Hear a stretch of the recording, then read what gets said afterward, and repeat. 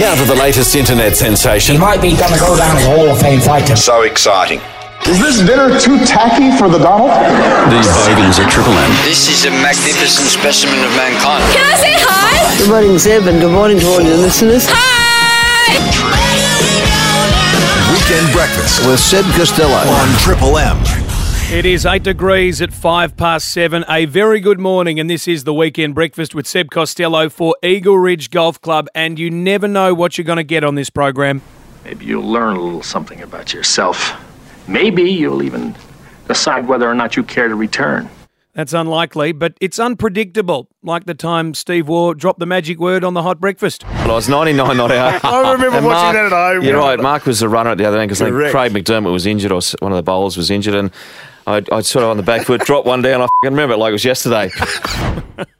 Steve Waugh's on the program this morning, and this guy's excited. Come on now. It don't get no better than that. I promise you. Anybody can do it. Keep working hard. Come on now. And that's because Danny Green is coming up. Ashton Agar on the show as well. And up next, the great Peter Hitchener with 3 things you need to know. And Hitchy, what's your latest foray into social media? The Snapchat account, and Pinterest, and Facebook, and Instagram. You are all over it, mate. 3 things you need to know. Hitch is going to tell us about something that 15 million Australians are about to do. 1, 2, 3. Here is the 3 things you need to know about with Channel 9's Peter Hitchener. It is a staple. Don't we love having Peter Hitchener as part of the program? 3 things you need to know. And Hitchy, this weekend it is 3 things you need to know about The federal election. This will be interesting. All right, hit us. Number 1. The federal election is on July the 2nd, the same day that Lindsay Lohan was born. That's unfortunate. The election, or anyway, what's number 2? There are 150 electorates, each with a different name. Some of them are very sensible names, like Stanley, Bruce and Bert. Bert is a very sensible name, Hitchy. I agree with you. What's number 3? 15 million Australians are registered to vote in the federal election. Some of them actually will. I'm still to meet one, but it's a very good point. Hitchy, thank you. 3 things we needed to know about the federal election. That was the 3 things you need to know with Peter Hitchener. We like to have fun on this program, but we also bring you the news that you need to know.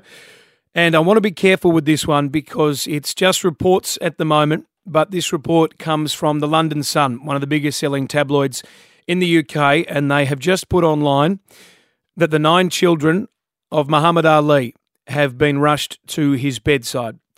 As you may know, the boxing legend was taken to hospital in Phoenix, Arizona, earlier in the week after he suffered breathing problems, obviously complicated by his Parkinson's condition. But that is a development that's just happened this morning, a report that the 9 children of the greatest, Muhammad Ali, have been rushed to his bedside. Now, that's all we know. We can only hope for the best and hope that he is in the very best of care, because that man means a lot to a lot of people, and we would hate for that situation to deteriorate. In the 20th century, the sporting landscape was indeed a wide world. But with the advent of the interweb communication and global overpopulation, the sporting universe is bigger than ever. And champions beyond the traditional games deserve their recognition. Presenting the Weekend Breakfast's glittering galaxy of sport. And don't the kids love it? This man is a champion, 115 kilos, 188 centimetres of pure power, and he's also just been named the fastest lumberjack in the world after winning the Still Timber Sports Champions Trophy event. Morning, Braden Meyer. How you going? Mate, what is the lumberjack event? What do you have to do to win it? Well, you first start off with a Still 661 Magnum chainsaw.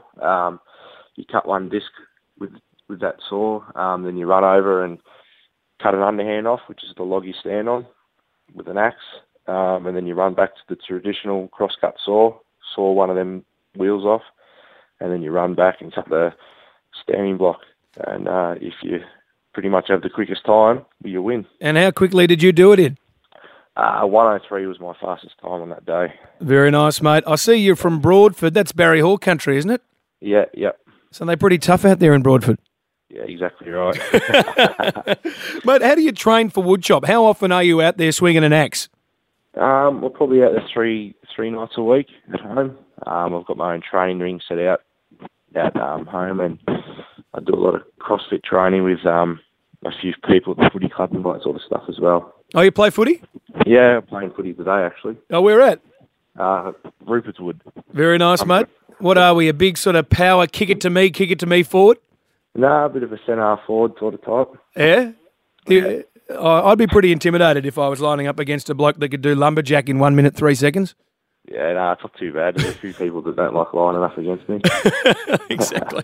Well, don't put the axe in the footy bag. Mate, how long you been swinging the axe? About 10 years. I started when I was 9. Yeah, right. That's Shepparton Show. So it's been a tough 10 years, and now it's started to get the rewards. Have you got a family background in it? Yeah, I'm fourth generation on both sides of the family. Yeah, right. So, I'm pretty well born into it, and I've got cousins and all that as well, the chop as well. So you're kind of like, the ultimate purpose-bred woodchop champion, 4 generations on both sides. Yeah, pretty much. Magnificent, mate. And will you be defending the title next year? Well, we've got our own Australian series this year. So it's all point series. So I'm sitting second in that at the moment. And that's all going to be aired on 7 Mate later on in the year. So whoever wins that point series gets to go to all these World Championships events next year. Beautiful. Have you got a nickname? I think a good woodchopper has to have a nickname. They call me the Woodpecker. I like it. Well, it's good to chat, Woodpecker. Good luck with the future. Thanks, mate. Cheers. Danny Green there. When you beat a legend, you become a legend. Danny Green conquers Australia and the world. Health and fitness with Danny Green. He is our Saturday health and fitness regular from teamdannygreen.com.au. Hello, Greenie. Good morning, Seb. How are you, mate? I'm tucking into my porridge. There's a couple of nuts in there. Am I doing the right thing breakfast-wise? Yeah, you are, buddy. That's perfect, and that's important too, mate. Everyone makes a mistake of missing out on the most important meal of the day. So, breakfast is the only way to start the day in the right way. Do you subscribe to that theory that you hear that breakfast is the most important meal? 100%, mate. It kickstarts your metabolism, so it's actually people think they skip breakfast because they don't want to eat because they want to, if they're trying to lose weight. It's a myth. If you actually have breakfast, a good healthy breakfast, you make the right choice. It kickstarts your metabolism, which then helps you. I guess it's a great way to have energy for the day. Get you going. Now, mate, you've been known to smash a protein shake in your day. Do you prefer that, or do you go the actual sort of food, the porridge, the hard stuff? No, I have the food. I prefer to have the food, but I actually start the day most days with a shake. So I have 2 eggs in a shake. I have some blueberries, put some strawberries in there, throw in a banana, and I'll just use water and then mix it up, and then down she goes. And it tastes great because the berries give it the sugar, the sweetness. Eggs give you the protein. The banana gives you your carbohydrates because you've got to have carbohydrates. You've got to have a good mix. And I'll throw in some almonds for some healthy fats. So you've got to have a good mix of fats, carbohydrates and protein. Mate, you've obviously got the good blender. We're talking to Danny Green, teamdannygreen.com.au, his program. Greenie, just before you came on air too, we were just bringing some news through of how Muhammad Ali, the greatest, has been hospitalised. A report that his 9 children have been taken to his bedside. You met the great man, didn't you?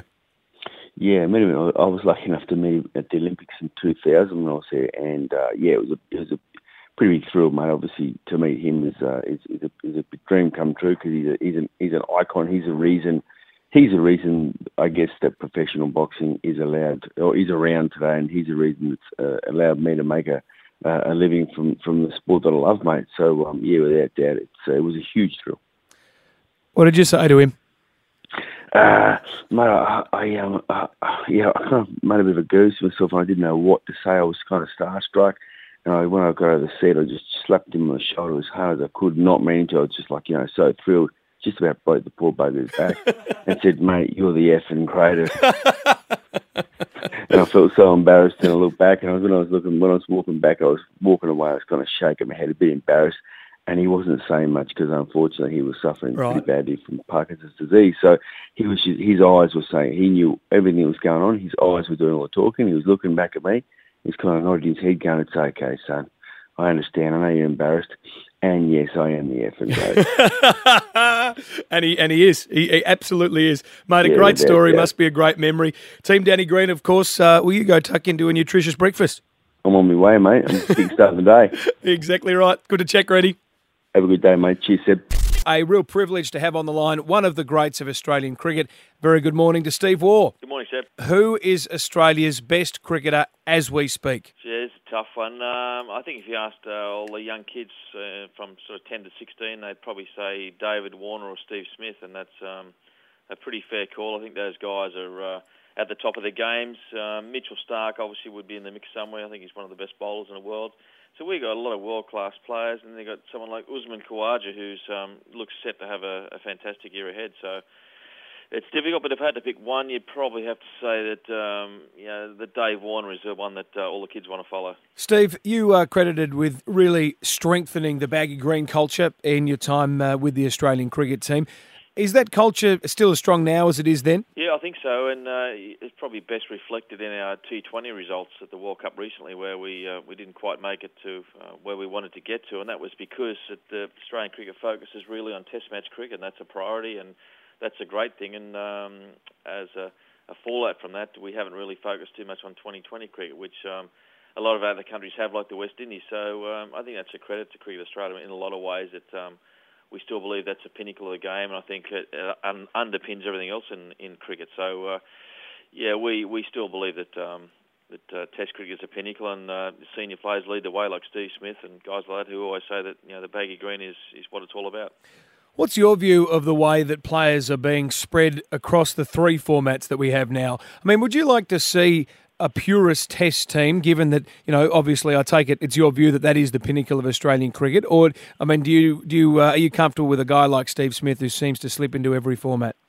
Oh, look, I think players at the top of the game, they want to play as much as they can. They want to test themselves across each format. And look, financially, you can't hide the fact that T20 is where the money's being made for the players. I mean, they go to India for 6 weeks and they earn around $2 million US a top players. So you can't expect those guys not to focus on that form of the cricket as well. So I think the good guys, or the really great players, excel at all forms of the game. They try and play as much as they can. Steve, I've followed your career. I've read a lot about how the power of the mind is something that got the achievements that you got in your career. But I've always wanted to ask, if you're at one end thinking, I am the best player on this field, how do you actually triumph over a bloke at the other end who thinks he's the best? Yeah, well, I think you learn over a period of time to sort of bluff your way a little bit, but at the end of the day, I think what you have got to do is you've got to put the hard work in to start with. So you've got to have a really solid base. So under those pressure situations, you know that your technique's going to stand up to it.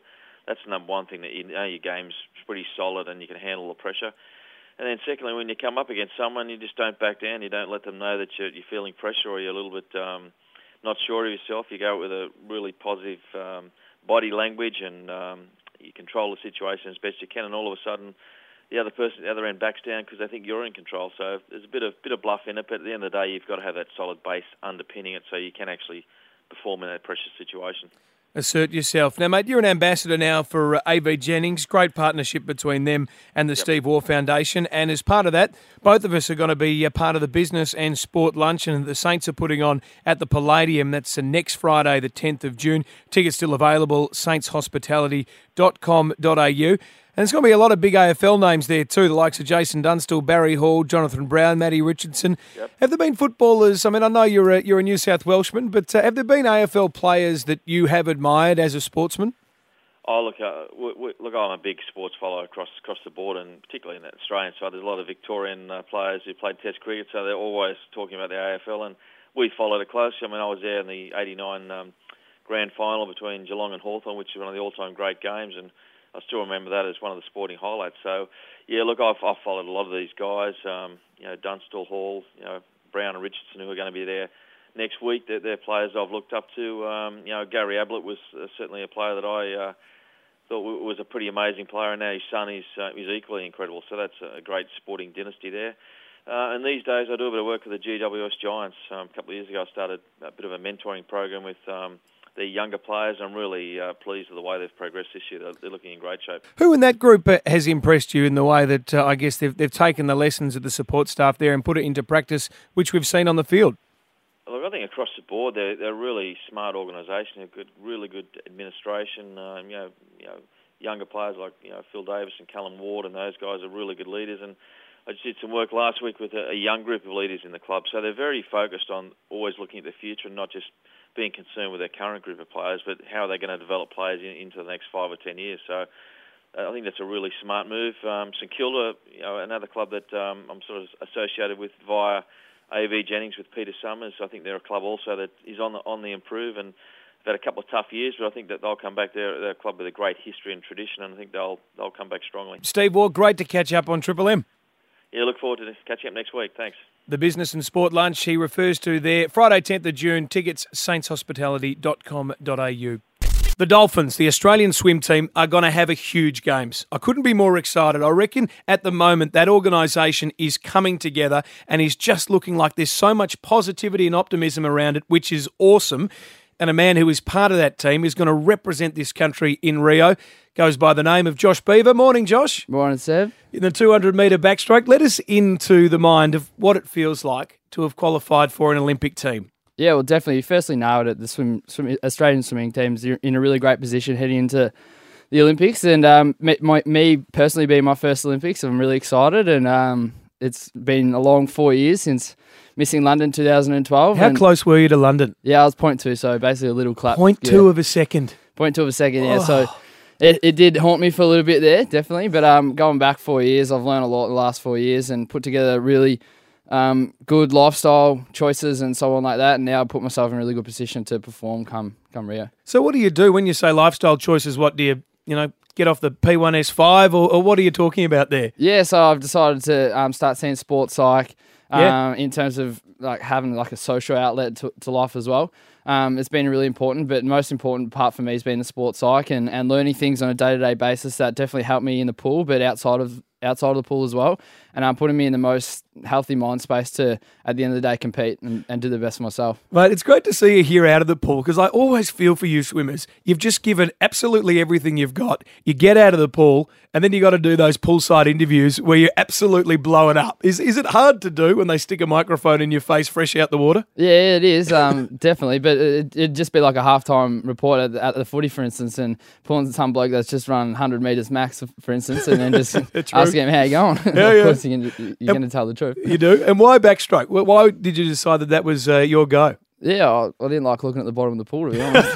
No, obviously, I had it from a young age, and I thought I'd give it a go. And obviously, as a kid, played footy and did athletics and basketball and all the other stuff the kid does. But swimming was a thing, and backstroke was it for me. And it came pretty good, easy for me. And obviously, I did freestyle and butterflies growing up, but backstroke was the thing for me eventually, and it sort of took over, and now that's what I do, swim backwards. Mate, we love it. We're talking to Josh Beaver from the Australian swim team. Mate, as somebody who is obviously so excited to be there, does it surprise you when we see the tennis boys who decide they don't want to be a part of it?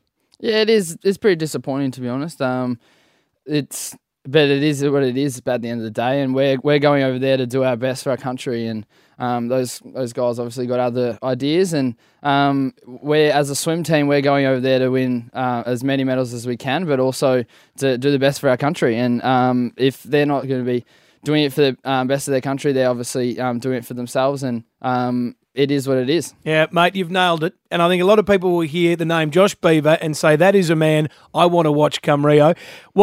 Where to from here? Big training camp. How much work is there to do before August? Yeah, so I've just come off Japan. I just returned from Japan on last Sunday. Raced over in Japan for the first few days, and then had an extensive training camp over there with my squad and a squad up in Queensland. Between now, I've got basically 6 weeks of really intensive work. Heading off to the US on the 13th of July for a week in San Diego, and then a week on the staging camp with Auburn at Auburn. With the rest of the Australian team as a staging camp, and then through to Rio on the 1st of August, and racing starts on the 5th of August. So not a lot of time. I think it was about 62 days as of today. So not a whole lot of time, but before you know it, it'll be here. So you can't see Joshy, but if you just imagine the fittest person you've ever seen, multiply it by 7, and you've got the bloke that I'm looking at right now. I reckon you are primed to just smash it come Rio, and we wish you all the best. No worries. Thank you very much for having me. Josh Beaver, remember the name Tooradin Boy too. They breed them good out there. Yesterday, we were reporting that Muhammad Ali had been hospitalised with a respiratory issue. The family spokesperson said that a short stay in hospital was expected. Well, that situation appears to have escalated, and for more, we'll go to the scene. We'll cross over to the United States where the Nine Network's Tim Arvia is currently. Morning, Tim. Thanks for your time. Mate, what is the situation as we know it to be at the moment? Well, so we're getting reports that his situation has worsened somewhat and that family are now heading to the hospital. There are reports that that the family are heading to the hospital to say their goodbyes, but these are, I must say, these are unconfirmed reports at this stage, and there is a lot of speculation in the press about just how bad his health is because, look, it's no secret he's been suffering ill health for years, so it's no surprise that he's been a frequent visitor to hospital over the last few years, and it's no surprise that his condition may have worsened if it has. So really now we're just in a holding pattern just to wait and see, when the family come out of the hospital just to see how bad he actually is. What public statements have there been? Look, the Ali spokesman has downplayed the report, and he says each Ali hospitalisation causes a media frenzy. So at the moment, his people are playing a pretty straight bat to it all. But again, there are the other reports from media networks close to the scene over there that are saying family and friends are visiting him. Some people are saying their goodbyes, but again, they're unconfirmed reports. So we're just waiting to see what's actually happening here. But obviously, he is very sick. He has been sick for years. And it's just a wait-and-see situation at the moment. We're talking to Tim Arvia from the Nine Network about the situation regarding Muhammad Ali. And Tim, one last one. How is it playing out in America at the moment? Are the major networks running with this news, or is there a sense of cautiousness? There's a bit of a sense of cautiousness at the moment, just obviously because he has been to hospital so many times. But look, it is being reported. I mean, Muhammad Ali here, like in Australia, is a massive, massive deal. He's just such an inspirational figure in history and such a figure of history in sport and in politics and in race over here as well. So he's a giant figure. Everyone's just hoping that he gets better, really. But it's there is a sense of a sense of doom, somewhat. You would say, just because he has been to hospital so many times, that he has been sick so many times. Look, it was meant to be a short stay, as you said, but it's been a couple of days now. There were reports that he was at a function on the Wednesday before he went in. But look, it's just a wait-and-see situation at the moment. And we all hope for the best. Tim, thanks for your time. No worries. Thanks, Deb. Cheers. Pumped to have this man on the program. Burst onto the scene in that famous 98 in England in his debut test. Extraordinary performance. Ashton, Agar, good to chat. Yeah, g'day. Thanks for having me, mate. You're just back from the World 2020 Cup team. Got out there for one of the contests. How was that as an experience for a young man heading over to India for the World 2020? It was a really exciting experience, actually, just getting called up into the side. I didn't really expect it at all, so that was a real buzz. Played in my first game and didn't go quite to plan, but it was just amazing to be part of a World Cup and to feel that feeling of what it feels like to play in a World Cup. The pressure and the excitement just lifts that a little bit more, and it was a really good experience to play in and also for my development, I guess. What did Steve Smith say to you before your first World Cup game for Australia? Just relax and go out and do your best. I think when you get to that level, there's not much more that people can say before the game. Well, mate, I mentioned before, that amazing test knock that sort of announced you on the scene as a real talent of Australian cricket in the 2020 World Cup squad as well. What's your favourite format? I can't say that I have a favourite format. The longer form of the game, I guess, is the goal. Everyone wants to play Test cricket. I'd love to play Test cricket, but I think I just love playing cricket. I'm loving it more and more as I play more and more, actually. Earlier on the show, we had the great Steve Waugh on, and your name actually came up. Here's what he had to say. Maybe it was picked probably a little bit too early when you look at it. But he's got enormous talent. I've spoken to Justin Langer about him, and he's tremendous talent with the ball, but equally as much with the bat. And in fact, Justin Langer said he reminds me a bit of Adam Gilchrist with the bat, which is a huge accolade to have on his shoulders. High praise indeed, mate. Do you look up to someone like Gilly? Absolutely, and that very kind words from Steve Waugh, an absolute legend of the game, and a good person in general. And I guess I definitely do look up to someone like Gilly. He was one of my little brother's favourite batsmen forever, and he's someone I watched growing up, and I love the way he attacked the game and took the game on, and I guess that's how I like to play my cricket as well. So that was, it was very kind and nice to hear that. You're a Victorian, of course, really, let's be honest. Who's your footy team? I'm a St Kilda supporter. Well, mate, they're coming good. We're going really well this year. Yeah, it looks like we're building quite nicely. Good to knock Freo off the other day. Yeah, exactly. Stick it to Rossi. Fan. Yeah, exactly. It's not... my mates in Perth weren't so happy, but, I was wrapped. Oh, mate, you got bragging rights on all fronts there. That's fantastic. And, mate, you're also involved with the Y Generation Against Poverty organisation, which is a terrific group. My cousin Elliot runs that. And the 5 cent campaign has been a great success for them. Get the 5 cent pieces, give them to Y-Gap, and it might not seem like much, but by the time they get enough of them, it can make a real difference. It absolutely does. Travelling anywhere... overseas from Australia, we're very lucky here, and that's not to say that people aren't at a disadvantage here as well. So, and that's a great thing that Y-Gap does, I guess, is help people in Australia too, but also abroad, and there are people living in circumstances that are just unimaginable, and to help educate some people and help maybe make a difference in their lives and maybe get them off the street and spread the word of trying to be, good people. It's fantastic, and I'm rapt to be a part of it. Oh, well, it's fantastic that you would lend your name to it. And you're right, the world needs more decency. That I think we can all agree on. Well, mate, good luck with everything cricket, everything off the field as well. Ashton, Agar, been really cool to catch up. Thanks very much. Thanks a lot for having me. The top of the table Kangaroos moved on last night with a 70-point win over the Tigers down in a very, very chilly Hobart. Just 7 goals for Richmond. Damien Hardwick not too impressed. Sort of felt as if the game was sort of over at quarter time. You can sit there and say we got some injuries, but the reality is they were very, very good early and we were poor. Made you look like a bunch of schoolboys. Schoolboys. I think what Dimmer's really trying to say is this. If you don't eat your meat, you can't have any pudding. How can you have any pudding if you don't eat your meat? It's a very fair question. How does that go again, Eddie Maguire? If you don't eat your meat, you don't get any pudding. How can you get any pudding if you don't eat your meat? 13353. If the Tigers were schoolboys last night, do any Richmond players deserve detention? We're having the discussion on Twitter as well, at Seb Costello 9. Ready. A bounce, a right banana! The biggest high-flying act you've ever seen in your life. Hey. Come on, mate. Follow me. Follow me to the bench. Fire. Absolute rocket. This is Brian Taylor. Looks like I'm the only one to win a Coleman and be in the film. And this is Bristles Missing. Take your flags and stick them you know where. BT, good morning. I want to ask you about Nick. I'm not going to the Olympics Kyrgios in just a few moments. But first, last night the Roos by 70, although I'm drawn to the second quarter when Lindsay Thomas is running into an open goal, has 3 teammates in the square, goes the left foot nana and misses. What was that about?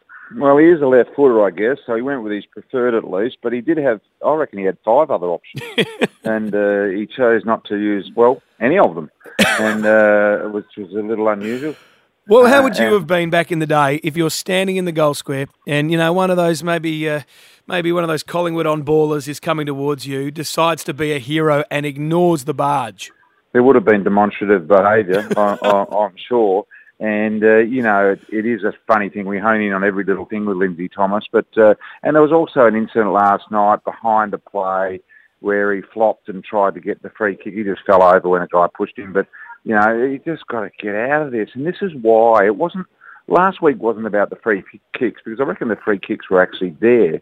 It was more about the 6 or 7 years leading up to that where he hadn't acted the way he should have. And that's why people focus in on him. So, I'm talking quietly, Seb, because I'm at the airport and I don't want to make a dick of myself. Very good. Well, that'd be a first for you. The Pies take on the Power at 1:10 on the MCG, Bristol. Travis Cloke back in the side. How do you expect him to go? That's on Sunday, yeah. Look, you go well. I would have thought he would have only had 1 or 2 games in the VFL and then would have been back. But the fact he's been out for, 6 weeks, Seb, or 5 weeks, something like that? 6 weeks. Yeah, which is incredible. I thought he would have been back in a lot earlier than this week. What that said to me was the length of that break said to me that they really had moved on and they were going in a completely different direction, and that spells danger for Cloak. I think if he was going to be part of the furniture and part of the setup for the oncoming years, then he would have been 1, maybe 2 games in the VFL and then back in. The fact he's been 6 weeks says to me they have moved on mentally and with other players. Could he play for another club before the end of his career? Look, he's getting on a bit. Is he 32? I think he's somewhere around that age. Look, I think he could because he's so fit and aerobically fit and still can play some pretty good football. I'd have him on my side. I mean, you look at what they're trying to... You look at Jared Waite, for instance, last night at North Melbourne. Well, he's gone there similar age and providing them with good output. There's no reason why Travis Cloak couldn't go to Fremantle, say, and do a good job there for them. Turned 29 this year, actually, Cloak. Oh, 29. Well, he can, definitely, given his age, yeah. And Bristol, Nick Kyrgios yesterday says, I've been disparaged and disrespected by the AOC, so I'm not going to represent my country in Rio. Do we just have to give up on this? This is fantastic news that we won't have to worry about him on the day us winning a gold, silver or bronze. It is fantastic news that he's not going. What he forgot to mention was he hadn't been selected at this stage, of course, and therefore I don't know how he wanted to be cuddled by the AOC, but he's a deal. Look, we couldn't have someone like that representing us in real sport. And I think it's indicative of tennis. Just throw tennis out. Get rid of tennis and golf. Get back to the Olympic sports that were the sports. Why every Olympic Games, Seb, do we have to induct a new sport? Why does that have to happen? I agree with you. It's part of the charter, particularly the home nation gets to introduce anything they like. But, Brian, in the spirit of Nick Kyrgios, I'd just like to announce I won't be playing for the Golden State Warriors on Game 2 on Monday.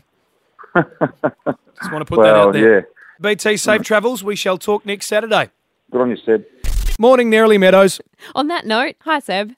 Now, the sharpest tongues in sport we want to drill down to, because Sam Thaiday, look, he had a moment that won't be forgotten quickly at State of Origin this week, and we'll play it in just a couple of moments, but there are some people who do entertain us with the post-game interviews. Yeah, and Sam Thaiday, look, whether you liked what he said or you didn't like what he said, he's got a history of being very, very funny, and I'll tell you a couple of examples after we listen to what he said on Wednesday night. How was that, Sam? Yeah, it was a bit like losing your virginity. It wasn't very nice, but we got the job done. Yeah. So whether or not you find it funny, I don't know. I don't find it offensive. I can understand. I reckon that he can do better than that, old Sammy. He can, yep. and he has. Okay. So my favourite one, and this is still my favourite answer that any sportsman has ever given me in a press conference. I asked him in 2012, does this Queensland side have a weakness? And without a breath of air, he says, yep, buffets, which is just exceptional without any notice. Yes. And his other really good one that I loved back in when Carmichael Hunt was about to make the swap over to AFL. Yes, we're talking about Sam Thaiday, second rower rugby league player for Queensland. When Carmichael Hunt was going to make the swap over and the team brought out a bunch of footies, brought out a bunch of Sharons at the training session just to take the mickey out of him and trying to do the right thing. And a couple of the journos said to Sam, so Sam, I saw you got the Sharons out at training. And he responds, Sharon? Who's Sharon? So he does have form. It must be something in the rugby codes that leads to people being quite loquacious, because I do enjoy the work of Nick Cummins, the honey badger. Yeah, look, there's a couple of big hoovers getting about. When the start of this season turns up, the boys will be, going off like a ball in a china shop. Yeah, mate, buddy, I was like a rat up a drain pipe in one of them runs there, but sweating like a gypsy with a mortgage, actually, when he got up after scoring that try. When you come into this sort of game, I suppose you've got to show the patience of the Dalai Lama. Oh, but I've gone up and over and he head over biscuit. So he was sweating like a bag of cats at a greyhound meet there before the game. Very nice work. 133353. We've got some tickets to give away to Now You See Me Too, which got into cinemas on June the 2nd.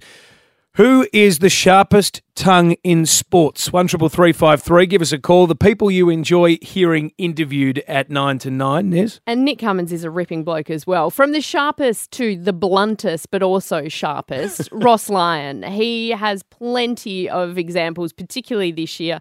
Just on Thursday, I think it was, he was asked about whether or not the Essendon-Freo game, it's fair that we're calling it the Wooden Spoon Showdown. Well, we're just dealing facts. We haven't won a game and they've won one, so I think we're contenders. We try and win every week, so we prepare like it's a grand final every week. And that last bit of that grab actually explains why they haven't won a game, because neither Freo or Rossline have ever won a grand final either. No, it is difficult. 133353, the sharpest tongues in sport. G'day, Tanina. Norma Plummer. And who's that? She's the old Australian nipple coach. Ah, and what did she do that impressed you? Yeah, she called our Kiwi girls a bunch of scrubbers. Oh, that's not very nice. Oh, that's okay. She's an amazing coach anyway. Oh, good on her. Thanks for the call, Tanina. Andrew at Seaford, who'd you like to nominate? Hey, mate, I'd like to nominate Novak Djokovic. Very good call, mate. Couple of movie tickets coming your way too. You've scored a season pass to Now You See Me Too in cinemas on June the 2nd. Peter at East Malvern, who's the sharpest tongue in sport? Big bad Brian Taylor. The Bristle man. Very good call there. Thank you, Pete. You can go to the Centre Ice tickets to watch Canada play the USA in the 2016 Ice Hockey Classic. They are yours. It's live at Rod Laver this June. Book now at Ticket Tech. Now, Nez, Chris Gale. We told he's not coming back for the Big Bash, is he?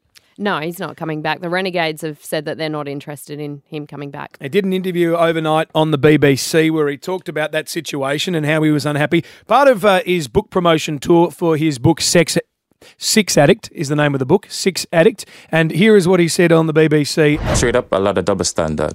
You know, being a part of the Big Bash for so many years, who actually build the Big Bash, you know, from day one. You know, the same name they used to build the Big Bash. The same name they want to tarnish, you know. Chris Gale was the actual name, started the Big Bash. It's just ridiculous, you know. How can you brand me for running a joke like that, you know? So it's ridiculous how they go about it, though, trying to use me as a big scapegoat. Has he been treated unfairly? Absolutely not. I completely agree with him. He has been a massive part of the Big Bash being built. I remember being a Western Warriors fan and watching him smash sixes at the Wacker when it was the original 2020 comp. I feel let down because I don't get to watch that as an Aussie cricket fan, and so does every other Aussie cricket fan out there. But he's brought this upon himself. He's entertaining on the cricket field. He's entertaining most of the time in presses when he's talking about cricket. But then he takes it a step too far, and he takes it a step too far over and over and over and over again. That is the opposite of the definition of a scapegoat. Very nicely done. Chris Gale, what's the book called again?